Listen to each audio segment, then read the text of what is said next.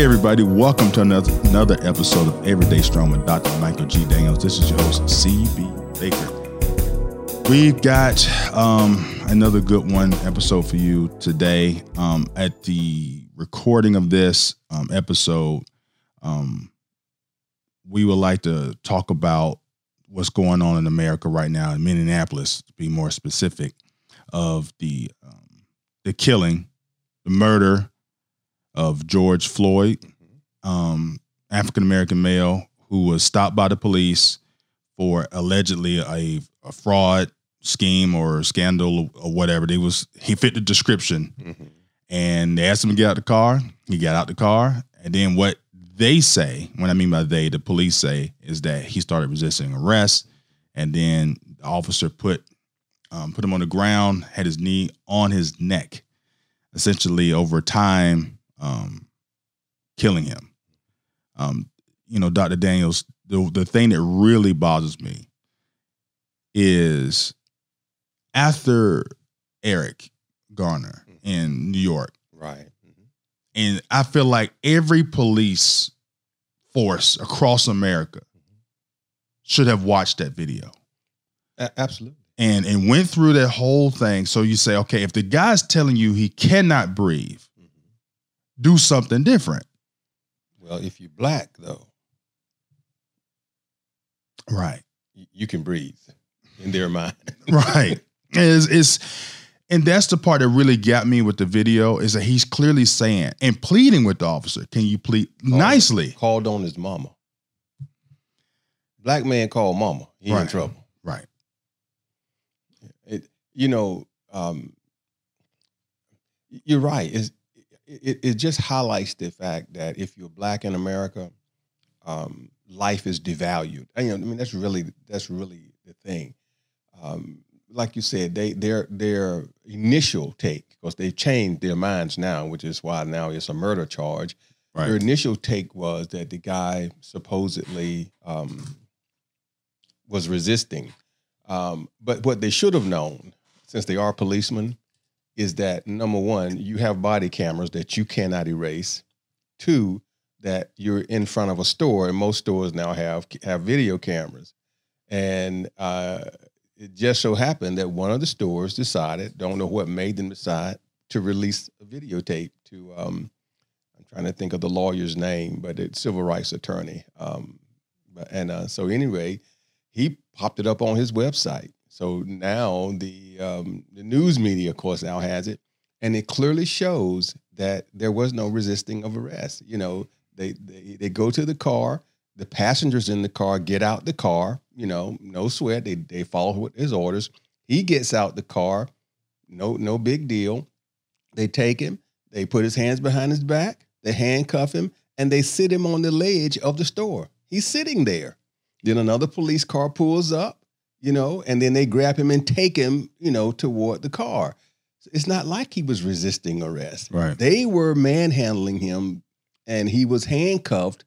So if you got your hands cuffed behind your back, how am I resisting arrest? Right.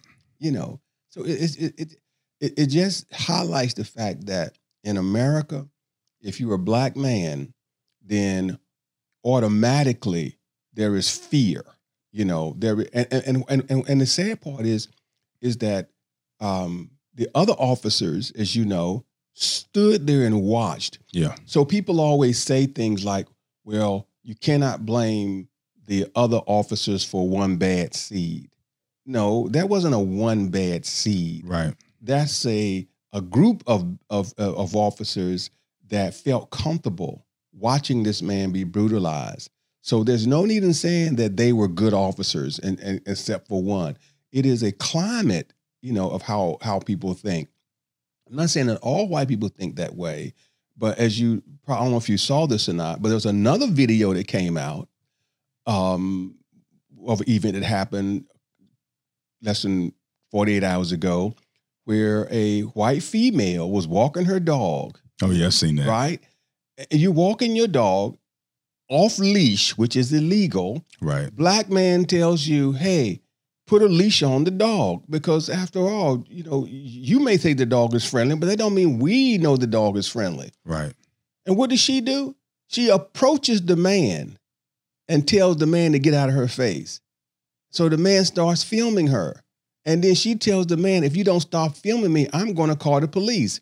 And then she calls the police and lies and says that this man is trying to attack her. And when the police don't respond immediately, she gives a fake cry, help. He's trying, fortunately, for him, he did have the recording. Right. Fortunately for him, when the police came, they were no longer there because he probably would be dead right now. Right. Because they would have shot first, asked questions later. Right. And fortunately, her employers saw the video. Right. And so that they have suspended her. They should fire her. They did. I saw the report today. They did fire her. Right, because her behavior demonstrates how she feels toward blacks, and I'm sure some of their clients are black. Right. It just boils me when people say that we're in a race neutral society when they know we are not. Right. The one thing that I don't know if what corner we're turning, but it seems like it's something like the lady got fired. The video came out. The lady first they put on administrative leave, then they fired him. Mm-hmm. Then with the Minneapolis Police Department immediately fired all 4 people, and then a couple of days later charged them with murder. Right. Let's put it in the system. Justice system. Let's put it in the system. So we know 10 years, not even 10 years ago, maybe 5 years ago, that would not have happened. No, and I applaud those two. I mean, I certainly applaud that mayor. Right. I'm sure the mayor in the other county has something to do with that immediacy because the mayor in the county beside him was a black mayor. And he said that the two were friends, and he had already called that mayor up, and they had had conversation about it. But the video was just so shocking. Yeah. It would be difficult. I shouldn't say it would be difficult because we know with the young boy in Baltimore that they arrested him for riding a bicycle. Right. He's dead now, and they swear up and down that nothing happened. But, that's another story. But reason why I say we still have a long way to go. Think about the EMT, the young lady that just a couple of days ago, her and her husband were in their home, and they had a warrant, a no-knock warrant. So they go to their house, and they hear someone outside, but it's a no-knock warrant, so it was unmarked police cars, and it's plain clothes people. So and she's an EMT. He himself has a permit to carry a gun. All right, but he's in his home, so you really don't need a permit, but he has one. Right. He hears the people outside, thinks it's a home invasion, dials 911, and says, there's someone trying to break in my house. Right. So you would think at that point, someone would have relayed to the police outside that he thinks someone is trying to break in his house. Right. Well, they kick the door in, and he shoots because he doesn't know who they are. Right. They open fire on the house, and they put 8 bullets in the woman, and she's in a bra and panties, and she's dead. Wow. Okay. They charged the man with attempted murder of a police officer. He's locked up right now. So I'm saying in Minneapolis, they did the right thing. But here's a person that called 911 and said, I have a home invasion. So obviously he wasn't trying to kill a policeman. Right. They were in plain clothes. His assumption is someone is trying to come in my house. Doesn't he have a right? They always talk about Second Amendment rights when it's dealing with white people. Mm-hmm. But with a black man, you don't have Second Amendment rights. Right. They don't say that you have a right to defend your home. You have a right to do these kind of things. It is such a double standard. It is, and I wish that there was a way for white America to really come to grips with what it's like to be a black man in this country. Yeah. Because I don't care how successful you are, it doesn't matter. You are still viewed negatively and as a threat wherever you go. Yeah. It is a major issue. I'm going to ask you a question. So I know the police chief in Minneapolis he's really at a no-win type situation at this point. Because I don't know if you've seen the video of them riding. You know, they're literally, the people have smashing those police cars at the police station. Right. And I was telling my wife, I was like, well, if the chief calls SWAT, it's like it's going to just escalate the situation. It's going to be another Baltimore. Right. So now I'm going to ask you this question. If you're the police chief of Minneapolis, what would you do? How would you handle I would go on public television and I would apologize. And I would let the people of Minneapolis know that I understand their fears. I understand their concerns. And here's what we're going to do. We're going to make sure that those 4 men get a fair trial, but they're going to be tried. And they're going to be tried just as if any other person would be tried. When the problem that he has is that the police union has come out and said, why are they being treated unfairly as if they're guilty without a trial? The four policemen. Right. That's what the police union has said. So it kind of, gives a feel that, well, okay, you may charge them, but are you really going to convict them kind of thing? Right. Will they get a change of venue like what happened, out in California when those police officers,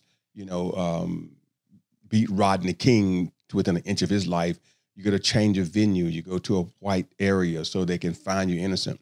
See, oftentimes when police do these kind of things, that's what they do. Yeah. Same thing happened in New York, right? When they killed the young man, they ask for a change of venue. They move it to where it's an all white or predominantly white area, and there are no blacks on the jury. Right. Those kind of things. So I understand their frustration. He needs to push that issue to let people know that no, hey, listen, we're going to treat them just like anybody else. See, if I kill a policeman, there's no change of venue. Right. They don't say, well, we think you can, you can't get a fair trial here, so let's move you to a place where it's full of black people. Right. Where they really are my peers. Right. Who really are afraid of police, so that I can get a fair trial. Right. Because the second your lawyer say that, the judge is going to shoot it down. Right. But for them, they do it, all the time. Well, they can't get a fair trial. Well, yes, they can. But you're moving them not where they can get a fair trial. You move them so they can get preferential treatment. And that's unfair. They need to be tried where they did the crime at. Right. It's just that simple. That's what that's what happened to black men. You get tried where you did the crime at. So I mean, again, I don't want to push it too far, but I think that's what the police chief needs to do. He needs to enforce upon the people that we're going to treat them just like we treat anybody else. See, this idea that you're innocent until proven guilty is never been true for a black man. A black man is guilty until proven innocent. Yeah. As evident by the fact that they just told them get out the car and handcuffed them. Right. They didn't ask him any questions about anything. All they said was, "You black, get out the car," and they handcuffed him. Right. Well, it's a non-violent crime, even if it was forgery. Right. Why do I have to get out the car and you handcuff me? And you don't ask me any questions. He's saying, "What are you arresting me for? Get out the car. Get out the car," and handcuff him. So would you think? Are you saying that this whole system, is nationwide for is basically racism embedded in the police force? The training of police officers takes them to a position where even they believe that blacks are more likely to be violent than whites. Now, and I'll tell you why I say that. I had the privilege a few years ago of being asked to come to a sensitivity training for senior police officers, okay? Chief of Police of Chesapeake was there. Deputy Chief of Police Virginia Beach was there. Deputy Chief of Police for Newport News was there. Chief of Police Hampton. Senior police officers, right, were there. Norfolk State's senior officer. And the trainers, it was a white female and a black male. The white female made this comment. She said that statistics show that blacks commit more crimes than whites. And I said, that's not true. And she said, yes, it is. I said, no, it's not. But the problem is that's what you all teach your officers. Right. So when you teach them that way, they view us as being criminals from the start. Right. She said, no, Dr. Daniels, you're not right in this thing. And I know you think you're right, but statistics show that blacks commit more crimes. I said, let me explain something to you. I have taken statistics and I understand statistics. Maybe you don't. What the statistics show is not that blacks commit more crime. It shows that blacks are convicted of more crimes. Right. It shows that blacks are arrested for crimes more than whites. I said, let me give you a simple example. I'm an ODU alumnus. At the time I went to ODU, it was a predominantly white school. Probably about 5% of students were black. Right. But also I'm a Norfolk State alumnus because I went to both schools. Now, when I go to a Norfolk State football game, they tailgate, all right? When you leave a Norfolk State football game, you don't get escorted by the police. But the police do put tickets on your cars if you park wrong. Right. The tickets are there watching you when you leave, Right. and they do pull you over if they think you're drinking. You go to an ODU football game, predominantly white. They have the tailgating. The police are right beside where the primary tailgate lot is Right. for those alumnus that you give huge donations. Right. A good friend of mine, he brings his bartender from his restaurant out there. Right. Okay. So, and they're drinking, they're having a great, it's no way with all that alcohol that they leave there being within the legal limit of drinking. Right. Right. You follow me? I follow you. But the Norfolk police is right there. And what they do, they wave people through to get the traffic rolling. They stop nobody. They give Right. breathalyzers to nobody. You can't tell me that's not against the law to drive drunk. It is. Right. But they just let them leave. At Norfolk State, it's a whole different ball game. So it's not that whites commit less crime. It's that whites are arrested less than blacks are arrested. See, that's the reality. But when you put that in the police officer's mind, that every time you see a black man, he probably has already committed a crime. Right. It sends the wrong message. I blame the training of police officers for these problems, and I blame the unions when they refuse to accept that there are police officers that are racist, in their ranks. Yeah. It's impossible for as a nation, for the police force to not have anybody racist in the thing. True. So you got to put forth a type of system that at least lowers the ability for racism to seep in it. And that's supposedly what the justice system is supposed to be. The lady's sitting there with the two things and she's blind. That's what it's supposed to be. Right. But you cannot go and stack things up like the lady with the statistics, in there. That's stacking the deck against black people. Because if you bring a person out of the academy, you put them in the academy, and first thing you tell them is this statistic. Mm-hmm. Okay. So now you say, okay, now I want y'all to go work in the hood. Like a little kid riding his bike down the street, they see criminal, and they just not just little kid. Yeah. They see you walking down the street. You know what I'm saying? They see criminal. It's like, but I'm saying, like, when you see a little kid that's on his bike just going to the basketball court, right? They're seeing, what is he running drugs with somebody? Is he just like, he's just on his bicycle, Now, if you see him riding his bicycle 10 times in the same direction and stopping on a corner that drugs are sold at, okay, I get that. But if he's just randomly on the street riding his bicycle, why are you even approaching that? I even say this. If you see him stopping at the same spot, that don't mean he's running drugs. Now, I'll tell you why I say that.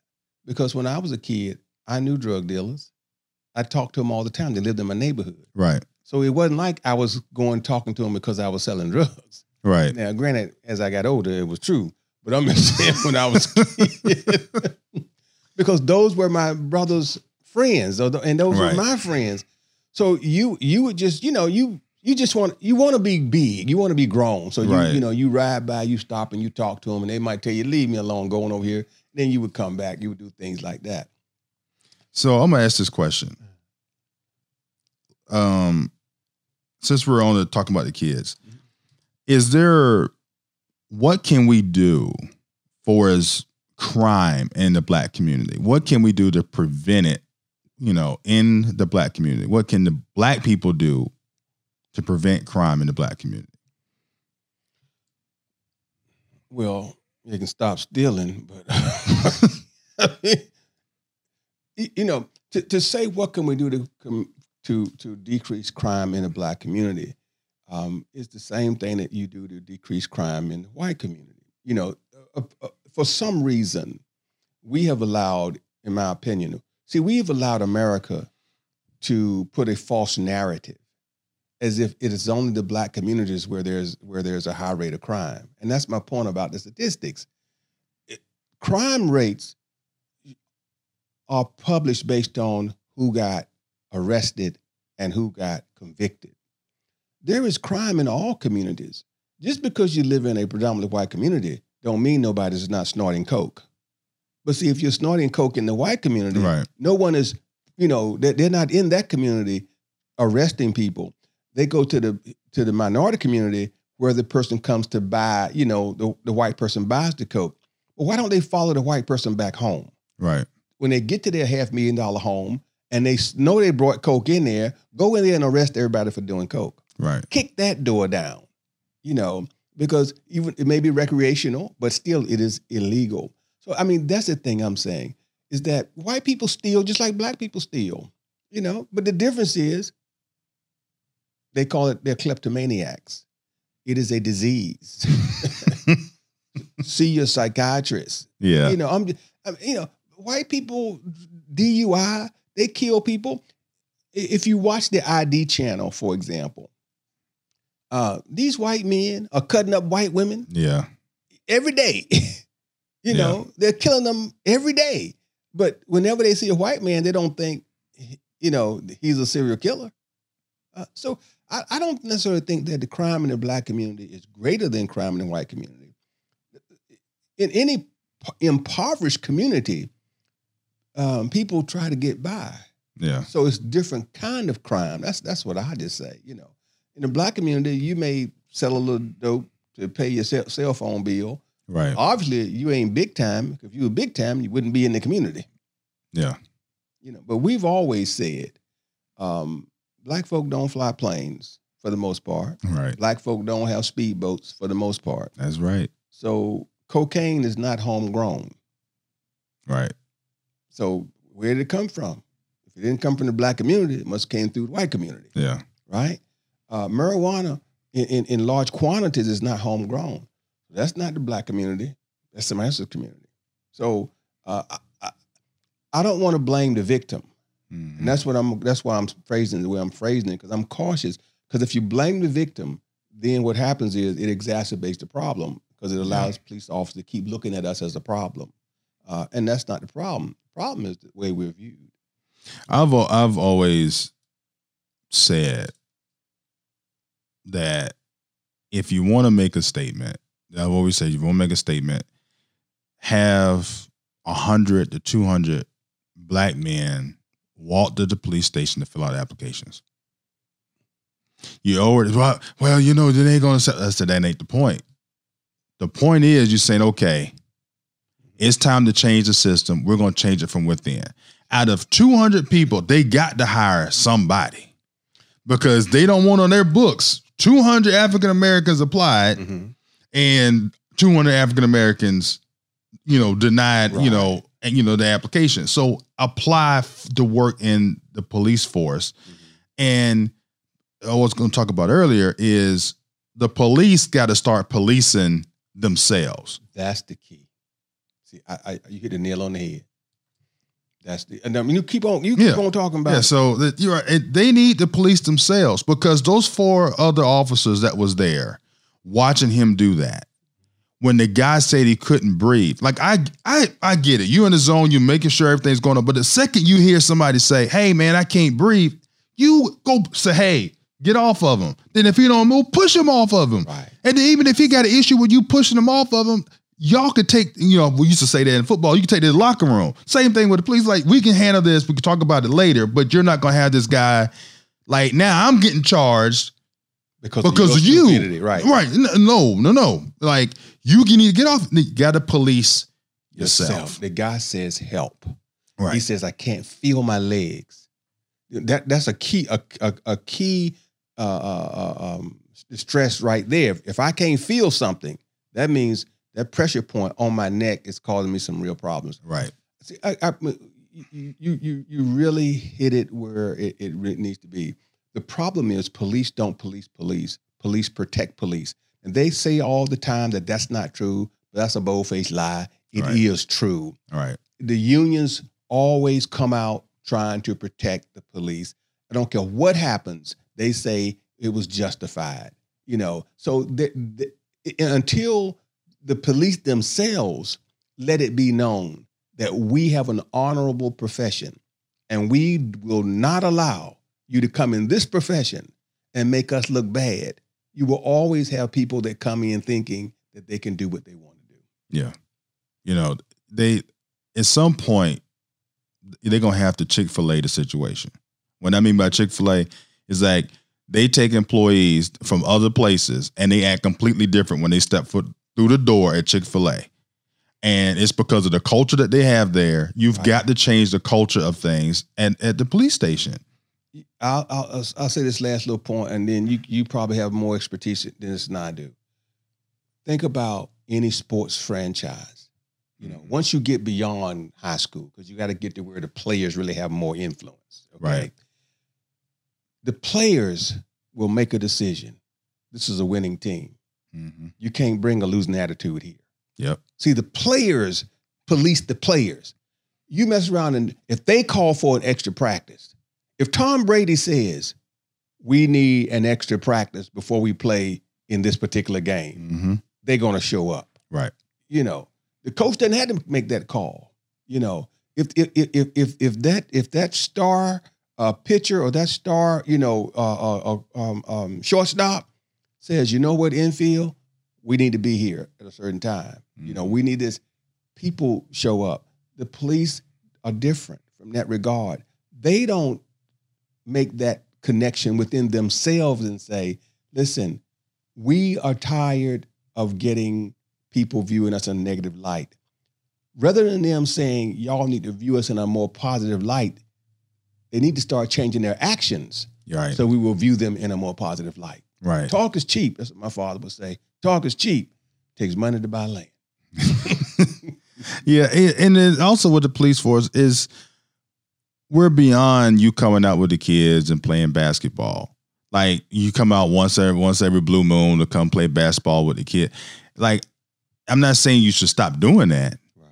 But how about you come out, in a t-shirt, police t-shirt, like you're off duty and meeting with the people in the community, just talking, just regular conversation with people on a regular basis. Mm-hmm. Another thing I think that they need to stop doing is allowing police to live outside of the community that they're policing. Mm-hmm. You should be in the same district living there that you're policing. Absolutely. Because you need to be able to go to the grocery store and see the people and they see you, hey, officer such and such, and then vice versa. So when something goes down, they're not vice versa, not afraid. They're, how the police always talking about how we can't get information, for certain people. Like, well, if you know these people and if a little Johnny is, he shows up police, his parents, he's a good kid. He might be just got hooked up with the wrong people. Now you say, okay, I'm going to let him off or let's do something different. Mm-hmm. Or if little Jimmy been hell on wheels since, day one, he need a wake up call. You already know all this. Right. But if you from living outside the neighborhood, you don't know that. And if you treat them as human beings. Right. You treat them as human beings. And I'm one last comment that I want to just bring up. Think about what happened to the white boy in Texas. that was convicted of a crime, that did not even go along with the judge's orders when he said he was going to give him probation instead of jail time. And then the judge had the nerve to say that because of the boy's wealthy background, he shouldn't get locked up. Because of your wealthy background, you shouldn't get locked up. Or think about when the Korean woman in L.A. shot the little girl because she thought she was stealing something, and the girl had paid for it. And so she shoots her. Yeah, she shoots her in the head, and she gets convicted. Okay, she gets convicted, and the judge says, white female judge says, well, it really wouldn't benefit society to lock her up, because I think that she has already suffered enough to know that she erred in shooting the young girl. You see, right. the bottom. See, when you view Black lives as being nothing, when we do stuff and we just get the full letter of the law. There were 4 young Black boys that what they did was wrong. Okay, 4 young Black boys that did a house invasion on a campus at a fraternity house, and they raped one of the girls that was in there. All right. The least amount of time they gave them 4 boys was 43 years. These were teenagers. Right. 43 years. Okay. One of them got 50 years. That's the least amount of time they did. They had from 43 to 99 years was what it was. So they're not even eligible for parole until they get 43 years in. Right, right. White folk kill people. Right. Get 23 years. 25 years for killing people. Right. And they got 43 years. Now, I'm not saying what they did was right. Right. The inequity of how you view Black lives. If there had been a Black woman they raped, ain't no way in the world they would have got 43 years. Mm. The sad if a white man rape a Black woman, he gonna be home with an ankle bracelet. Right. And that's where the part of the justice system where it really fails at. Mm-hmm. It's the judges, it's the prosecutors, and as well as the police. And until judges are fair, until prosecutors are fair, the police have backing to do what they do. Yeah. It really is a shame. I mean, we can keep going. I know we're way past our normal time frame. No, we good. Yeah. I don't know. It's just such a volatile thing. I guess we probably need to do a series on it or something. Yeah. I don't know. Yeah. All right. So thank y'all for listening. This is your host, CB Baker. Till next time.